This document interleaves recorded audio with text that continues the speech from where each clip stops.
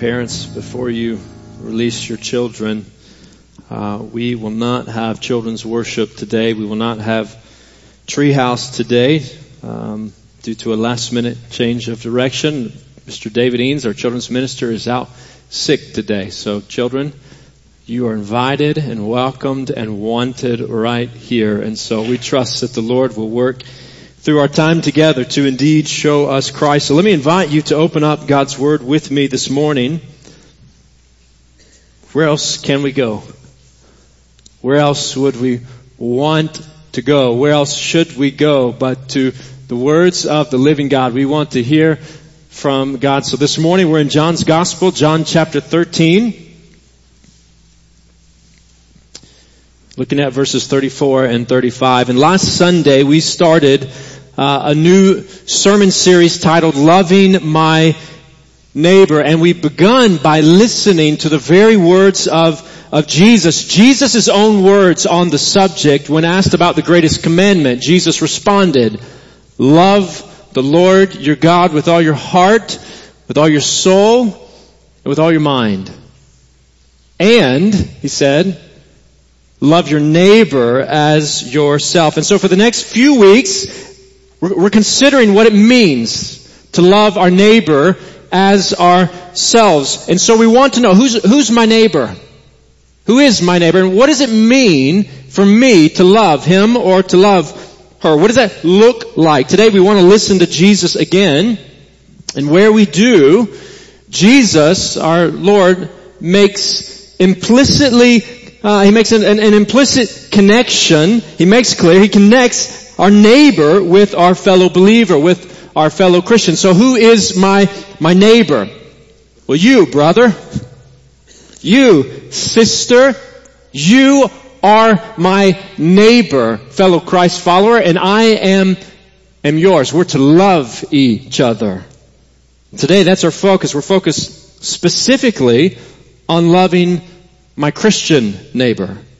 Listen to what James Montgomery Boyce, who was a prominent, well-known pastor and theologian in the 20th century, he pastored 10th Presbyterian Church in Philadelphia for many years, for I think more than 3 decades at the latter half of the century. Listen to what he says about this truth. He wrote, he said, the vertical love of disciples for the exalted Christ, so our love, the love of disciples, of believers for the exalted Christ, must be expressed horizontally in their love for all other Christians. He says, moreover, the horizontal love, which can be seen by everyone, is proof of the vertical dimension. Now, where in the world would he get such a thought? From Jesus. And so let's hear what Jesus has to say about this. Would you stand with me for the reading of God's Word? John 13, verses 34 and 35. Let's hear from Jesus. He says, a new command I give you. Love one another. As I have loved you, so you must love one another. By this, everyone will know that you are my disciples if you love one another. Would you pause with me? Father, we pray that you would guide us now, that you would reveal your glory to us now, that you would show Christ to us now through the preaching of your word. It's in the name of Jesus we pray. Amen. You may be seated. Now, Jesus' words here feel rather straightforward and simple, right? Simple enough. Jesus says his disciples are going to be known by their love for one another. So love one another, right? Out of obedience to Christ and for the sake of the reputation of Jesus Christ. Sounds simple enough, right? Listen to D.A. Carson, a well-known theologian and scholar of our day. When he reflects on this, he says, the new command is simple enough for a toddler to memorize and appreciate. There's a reason our kids are with us today, right? It's simple enough for a toddler to memorize and appreciate. Profound enough that the most mature believers are repeatedly embarrassed at how poorly they comprehend it and put it into practice. Love one another. As I have loved you, so you must love one another. You see, Jesus' words here take on an incredible depth when considered in the greater context of his message to his disciples on the evening of the Last Supper. That's when he spoke these words. A portion of Jesus' message and his teaching, often called the farewell discourse, recorded in John chapter 13, John chapters 13 through chapter 17, because this is Jesus' farewell message to his disciples before his crucifixion. Listen to how John, who's writing this, begins that section. He begins by noting that it's the week of the Passover and that Jesus is among his disciples, and he says in John chapter 13 verse 1, having loved his own who were in the world, he loved them to the end. Jesus loved them to the end. He loved them to the completion of his mission. He loved them to the end of his life, which is where he shows them how much he loves them. Where he shows them the full extent of his love for them. He's headed to the cross. He's headed to the cross, to Calvary, for them. For these. But before he goes, right, and this is what we're not reading this morning, but the context of this chapter. Before he goes, with that instrument of torture on his mind, with the coming wrath and judgment of God and separation from the Father on his mind, weighing heavy on him, Jesus gets up from the table and he takes off his outer garment and he wraps a towel around his waist and he fills a basin with water and he kneels down and he begins to wash the filth and the dirt off his disciples' feet. Every single one of them. A lowly place, a place reserved for servants, the most menial task. It's not a place for kings, and yet the King of all kings stoops down and he begins to wash his disciples' feet. A tangible picture of what he's about to do for them spiritually. He's about to wash their sins away through his imminent death, but also an example of his humility and his love that he's calling his people, that he's calling his followers to emulate with one another. You see, Jesus calls us to love each other like he loves us. He calls us to love one another, to love each other like he loves us. That's the context of these verses. Christ's love for his people is on display. It's on full display among his people, and it's within that context. It's within that context that Jesus calls his followers to love one another like he loves them. Christian love resembles Christ's love. As I have loved you, so you must love one another. You see, Christian love demonstrates love for Jesus. In other words, horizontal love is proof of the vertical dimension. Jesus says, a new command I give you. Love one another as I have loved you, so you must love one another. This is a command. Jesus says it's a new command. It's a command for followers of Jesus to obey. And so to hear it and to respond to it is an act of worship. In other words, it's not just about loving one another. It's also about love for Jesus Christ. It's an obligation, according to Jesus, for Jesus people. As Carson says, it's the marching order for the newly gathered Messianic community. In fact, Jesus would drive that truth home. He would drive that command home, that admonition home throughout this farewell discourse, giving this new command and then saying things like, listen to what he says. He goes on to say, if you love me, keep my commands. Jesus has just said, a new command I give you, love one another. If you love me, keep my commands. And then he says, anyone who loves me will obey my teaching. And driving it home once again in chapter 15 verse 17, he says, this is my command. Love each other. See, our Lord heightens the love expectation between believers. In fact, in John's gospel, he draws a sharp contrast between the world and those who are in the world, the lost, unbelievers, and those who are Jesus' own, his people, his followers. It's as if Jesus is saying, love the lost, living in the world, love them.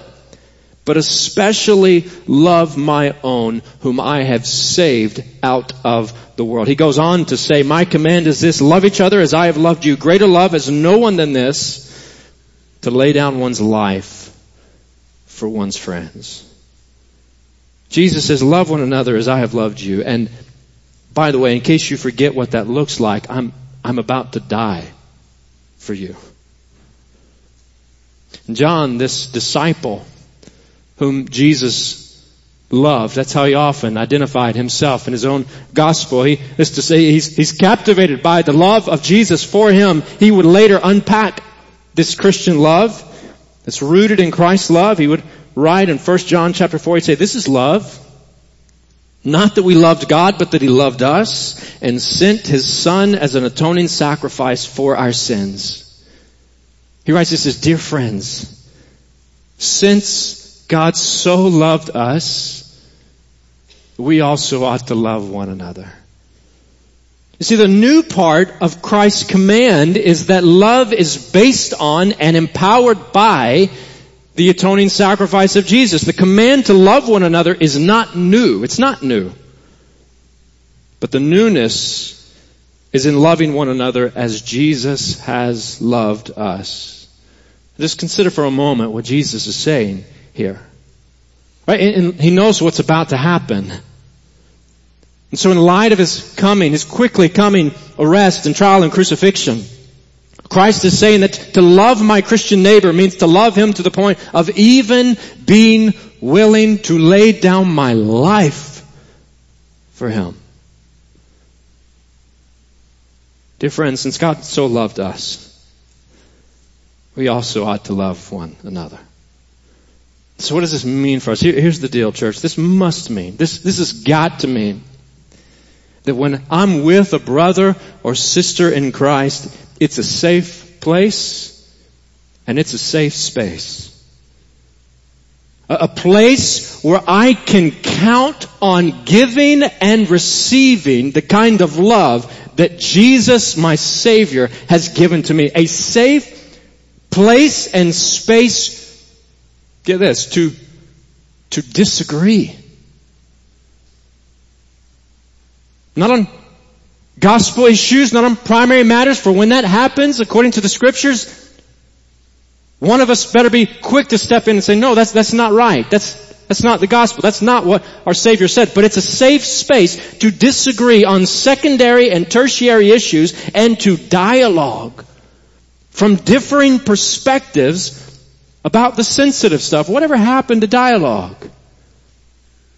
Right? We live in a politically charged climate. I think you know this. We live in a climate full of opinion columns, posted flippantly and constantly all over social media, consumed eagerly and uncritically by frustrated readers ready to silence those with differing perspectives and perhaps even at times ready to take up arms against those who refuse to be silenced. Oh, church, may it never be so among us. May it never, ever be so among brothers and sisters in Jesus Christ. Meadowbrook, may our bond in Christ be ever so strong that we stand together and that we stay together through storms and through struggles, through celebrations as well as sorrows. You see the old saying, if you can't say something nice, then don't say anything at all. Sounds great in theory, but let's be honest, in perfect practice, right? It's either going to turn us all into a bunch of liars, or it's going to leave us with some pretty shallow friendships. I mean, picture this in marriage, right? Or parenting. If we never criticized, if we never corrected, if we never disagreed, right? If we only spoke encouragements and affirmations, there'd be no depth to the relationship at all. I'm reminded sort of off the cuff this morning of something I heard by my lovely bride this morning. Sunday mornings are a bit wild at our house. I know I've told you that before, but I'm usually up pretty early, and before I'm out the door, I'm saying, hey, everybody's got to be up. Time to go. It's Sunday. Let's get this train rolling. And I remember grabbing some things. I had woken Ashley up a time or so and encouraged her to get up, and she finally just said, you're so forceful, waking up, grabbing your keys. I don't even remember what you said. What did you say? You said, could you be a little more fluffy or frolicky? Something like, I'm not even sure what she said, but you know what? That may have not been something nice, but she said it nicely. You know, Jesus didn't always have nice things to say, but He always said what He said in love, because God is love. He is love. We may not always have nice things to say to one another, but whatever we say better be said nicely.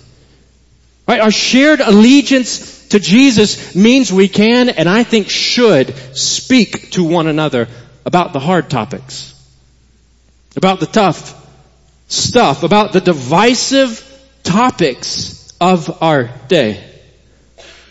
Stuff like politics and pandemics and vaccines, conversations about depression and divorce, wealth and poverty, racial injustice and disparity, public versus private education, sexual abuse, gender identity and homosexuality, styles of worship, millennial perspectives, even the color of the carpet. I'll keep going if somebody doesn't agree with me. Right? Through pandemics and protests and presidential elections, we don't give up on each other. On the mountain top and in the valley, we lean on each other and we love one another. We can, may, and will disagree at times, but as a faith family committed to Jesus Christ and one another, we will continue to love and to care and to serve one another in ways fitting for followers of Jesus Christ. At our house, I've recently found delight in watching the birds and the squirrels come to this bird feeder in the backyard, and I was pretty excited. I bought a squirrel-proof bird feeder. I'm sure you've seen those. Some of you have those. Because if you don't, what happens? The squirrels come and they not only eat all the feed, but they dump it all on the ground, right? Not worried about the squirrels. They're going to get plenty to eat. Much of that seed falls to the ground. So I've been watching, and this thing is working pretty good so far. We'll hope it continues. But there has been a squirrel, maybe more than one squirrel, but I noticed one particular squirrel that one day he would jump on that feeder and try every which way and every angle to get some nuts or some seeds out of that thing. He would try and then he'd fall to the ground, and I'd just watch him land on the ground, 5 or 6 feet off the ground. He'd land. He did this 4 times in a row. Right? Again and again and again. He's not going to give up on that thing. Again and again. The prize was worth the pain. In church, we're not going to give up on each other like a squirrel chasing a nut. We're going to chase one another in love, not giving up on each other. So don't be offended. Don't be alarmed if somebody calls you from time to time and say, hey, we've missed you. Just checking in on you. Where you been?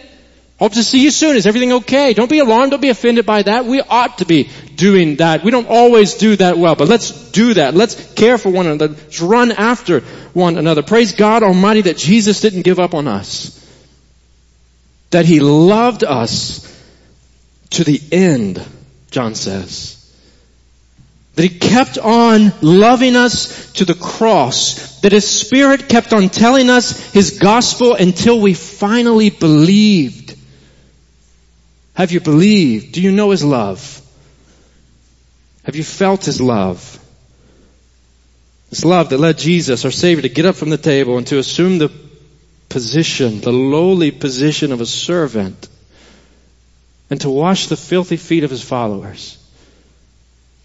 And then to say to them, now that I, your Lord and teacher, have washed your feet, you also should wash one another's feet. He says, I have set you an example that you should do as I have done for you. Jesus calls us to love each other like He loves us. Why? Why does He do so? Well, perhaps for many reasons, but He tells us one of them right here. So the world will see His gospel through us. Jesus calls us to love each other like He loves us, so the world will see His gospel through us. Love for one another distinguishes Jesus' people from everyone else. That's what Jesus says. It distinguishes those who are in Christ from those who are in the world. A mark of genuine discipleship. By this, everyone will know that you are my disciples. If you love one another. Do you love your fellow believer? Are you loving your Christian neighbor because Christ has so loved the both of you? Francis Schaeffer, another influential evangelical mind of the 20th century said, he said, love is the mark that Jesus gives to label a Christian, not just in one era or in one locality, right? But at all times and all places until Jesus returns. This is the mark. From generation to generation, place to place. This is the mark that marks Jesus' people from the rest of the world. They'll know we are Christians by our politics.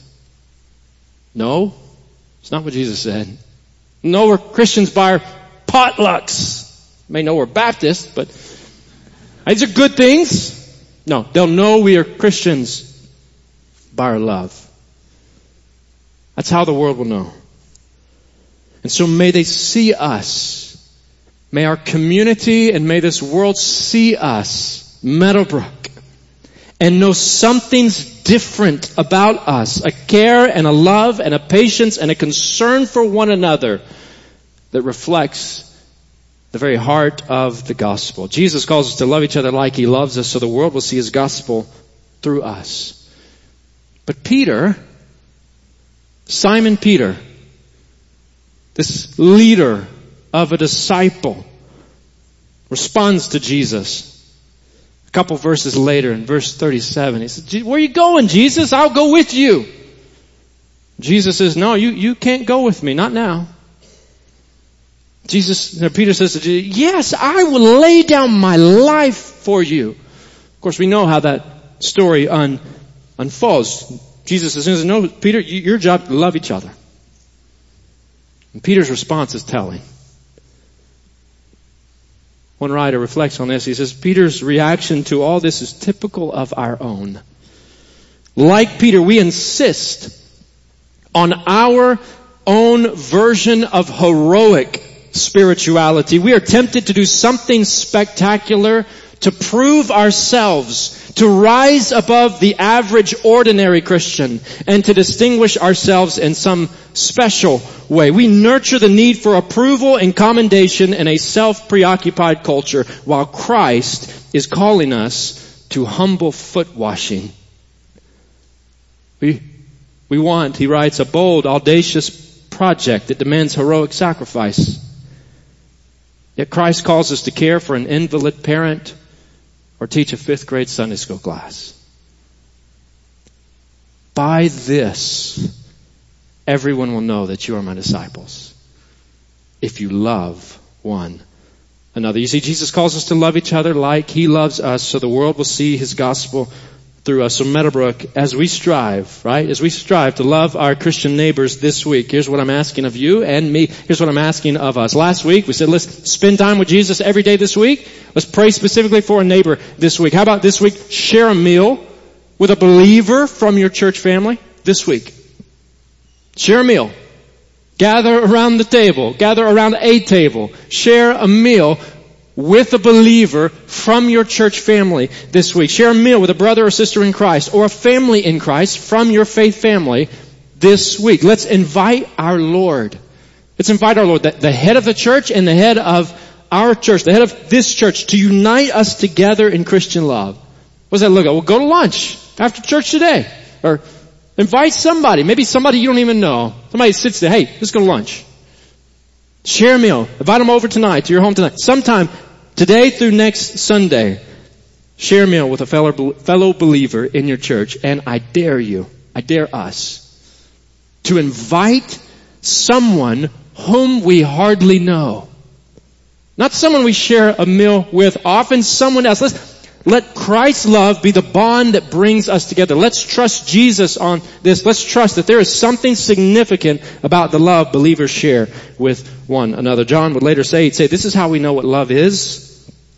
Jesus laid down His life for us, and we ought to lay down our lives for our brothers and sisters.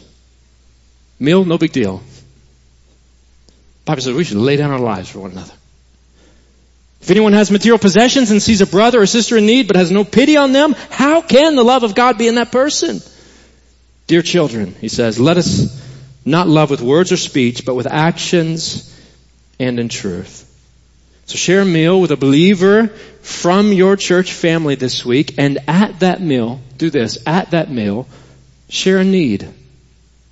Share a need.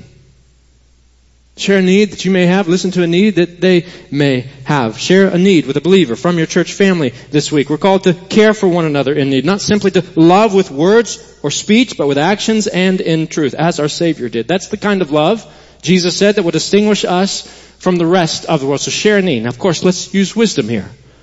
Right? A new car, not really a need, unless it really is.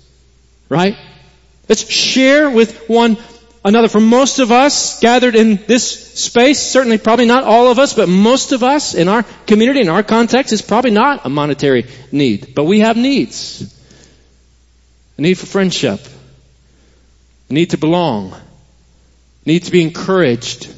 The need for prayer. The need for someone to listen. The need for healing. The need for comfort. Share a need. And then brothers and sisters, upon hearing the need of a precious brother or sister in Christ, do everything that you can to strive to help meet that need. Let's share a meal. Let's share a need. Let's work to meet that need in a way that reflects the heart of Jesus. Right? In a way that builds up the body of Christ. In a way that captures the attention of a watching world in need of Christ. Let's share a meal, let's share a need, let's strive to meet that need. Let us not forget what our Savior has said to us. A new command I give you.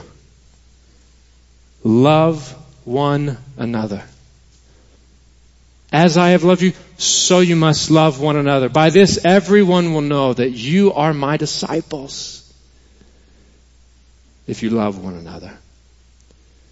And Father, we bow before you today to ask you to lead us in that endeavor. Lord, we acknowledge, Lord, as we did last week, as we listened to your words, that we cannot love each other, not well, unless we know your love. And so, Father, we pray that you would continue to impress the love of Jesus upon our hearts. Lord, stir us, guide us, lead us to even respond now, that we might give you a place of supremacy in our hearts, in our minds, in our lives. And Father, may your Spirit work in us so that the overflow of that experience of your love is love for our brothers and sisters in Jesus. Characterize us by it. Lead us now, Lord, to submit to you. It's in the name of Christ and for the sake of Christ we pray. Amen.